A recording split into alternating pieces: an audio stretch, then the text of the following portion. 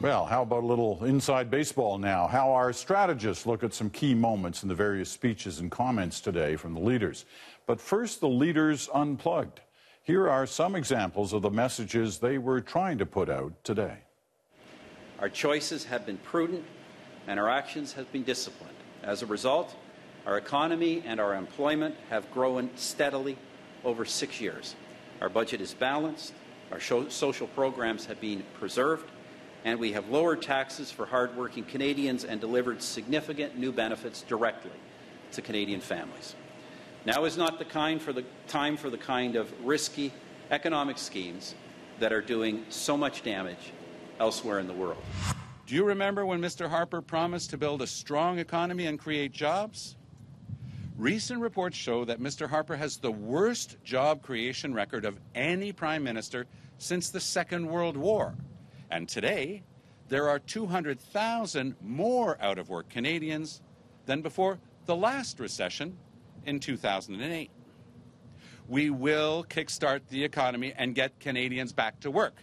This is our #1 priority. The NDP will talk about helping the middle class, but they won't raise taxes on the wealthiest Canadians. And Mr. Mulcair won't cut taxes for the middle class. In fact, he'll even keep Stephen Harper's plan in place that sends child benefit checks to the wealthiest Canadians. Quite frankly, I don't know why he made the choices he's made. Maybe he's afraid of a tax. Well, I'll tell you something, my friends. I'm not. There is nothing Canadians can't do when we decide to do it together. If you want real security, if you want stability, if you want to go back to our roots, my friends, and get peace, order, and good government, then you need to start looking at the Green Party and our pragmatic, sensible approach, our respect for our institutions, our love of our country and democracy itself. All right, now for the insiders. Jamie Watt has worked on many a Conservative campaign. Kathleen Monk has done likewise for the NDP. They're both here in Toronto. And David Hurley has been a key strategist and advisor for the Liberals. He's in Ottawa tonight. So the insiders are all campaign veterans from elections past. They've always tried to be nonpartisan in their segments over the years with us, and as hard as that may be in a campaign, they are going to keep trying over these next 11 weeks. I think we can appreciate that might be tough as we hit the campaign. So here's the question for tonight. Pick one moment from one leader today and deconstruct that remark. Jamie, why don't you start? I picked Tom Mulcair, Peter. A lot of people talked today about the fact he didn't mention Justin Trudeau, he didn't mention the Liberals, but I think he went even farther in the way he talked about himself. All right, well, let's watch the clip you're talking about. Here it is. My beliefs, my values stem from my upbringing. My family story is that of millions of Canadian families. I was the second oldest of 10 kids. We had to work for everything we had. It wasn't easy. We worked hard, played by the rules, and lived within our means. We learned the importance of looking out for one another, of sticking together, of backing up your principles with action. These are the values that guide me as a husband, as a father, and as a grandfather. All right, now why did you pick that? That could have been Ronald Reagan, that could have been Jim Flaherty, that could have been Dalton McGuinty, all talking to those hardworking blue-collar families that Stephen Harper has courted so well and that were so crucial to his majority government last time around. So not only is Mulcair ignoring the Liberals, in specifically when he speaks, but he's actually going over their heads right to those switchers that the Tories had to attract and have to keep if they're going to win again. So very deliberate. Very deliberate, and I think very well done. All right, Kathleen, what was your moment? Well, I chose Justin Trudeau, and I actually chose the decision the campaign team made about not only where, but when and what time he was going to do his opening statement. He put a positive spin on that, and I think we have the tape. Sure, let's look at the clip now. BC matters, like every corner of the country. And getting outside of the Ottawa bubble is extremely important to Canadians. And second of all, I made a promise to the 500,000 British Columbians who will be celebrating Pride this afternoon, celebrating Canada's diversity. And I'll tell you something. No one's going to get me to break my word, particularly not Stephen Harper. So it's interesting. I chose that clip or that moment because I imagine that the campaign team must have had a drag him out, knock him down fight about where we actually do the opening statement and actually what time and what do we say. And so they went with going to BC, keeping the commitment.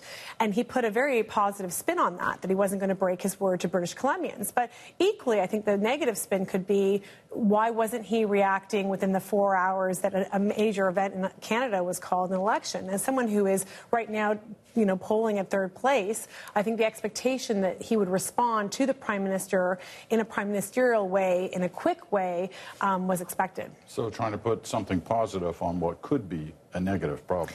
Yeah, I think that, the question might be raised and was probably raised at the campaign team meeting. Why not take the red eye to Vancouver early and actually be able to respond at the same time that Mulcair does, Ms. May did, Mr. Duceppe did? I think that having not engaged in that conversation early in the day is a problem. All right. David.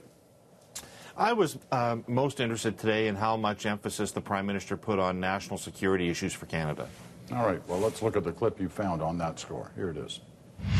This election is also about security, not merely our security against the normal risks of criminal behavior, but our security against the growing threats of an increasingly dangerous world. The rise of the so-called Islamic State in the Middle East has done more than just create an urgent and horrific crisis in that part of the world. It has also fueled the violent global jihadist movement that poses a direct threat to our friends and allies and to us here at home. All right. What did you see in there, David?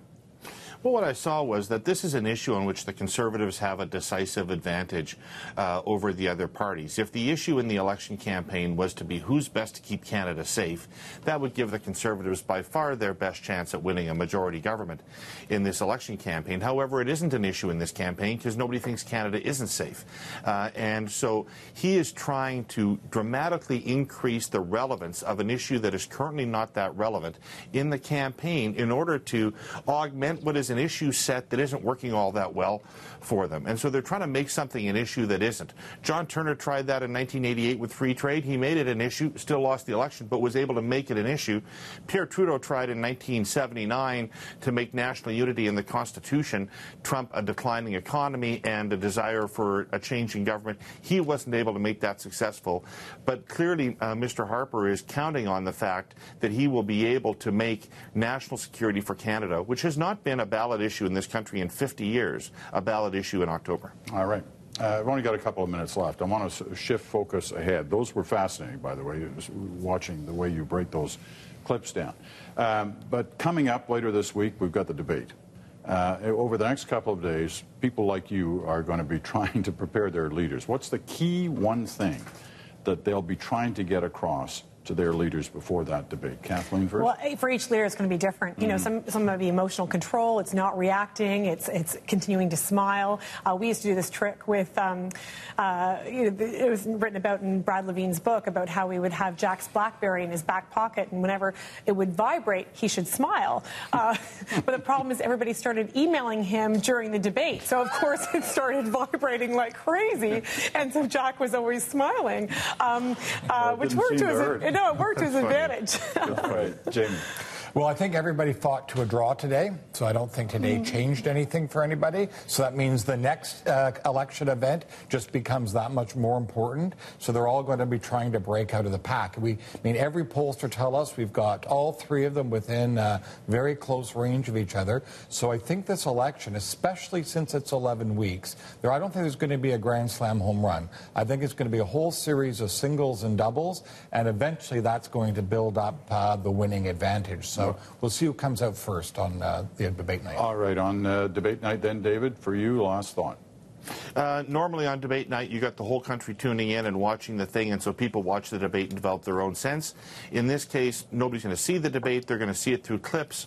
I imagine these debates are going to be more like the way talk shows like Jimmy Fallon are now, where it's a bunch of attempts to get set pieces where there's the right exchange that you can then capitalize either on spinning through the media or putting in your own television commercials and getting out there. It's all going to be about having the right moment. All right. Well, it will be very different, the debate this week. We'll see, just the first of what could be many debates. All right. Thank you all. The inside story from the insiders, David Hurley in Ottawa, Kathleen Monk, and Jamie Watt here in Toronto.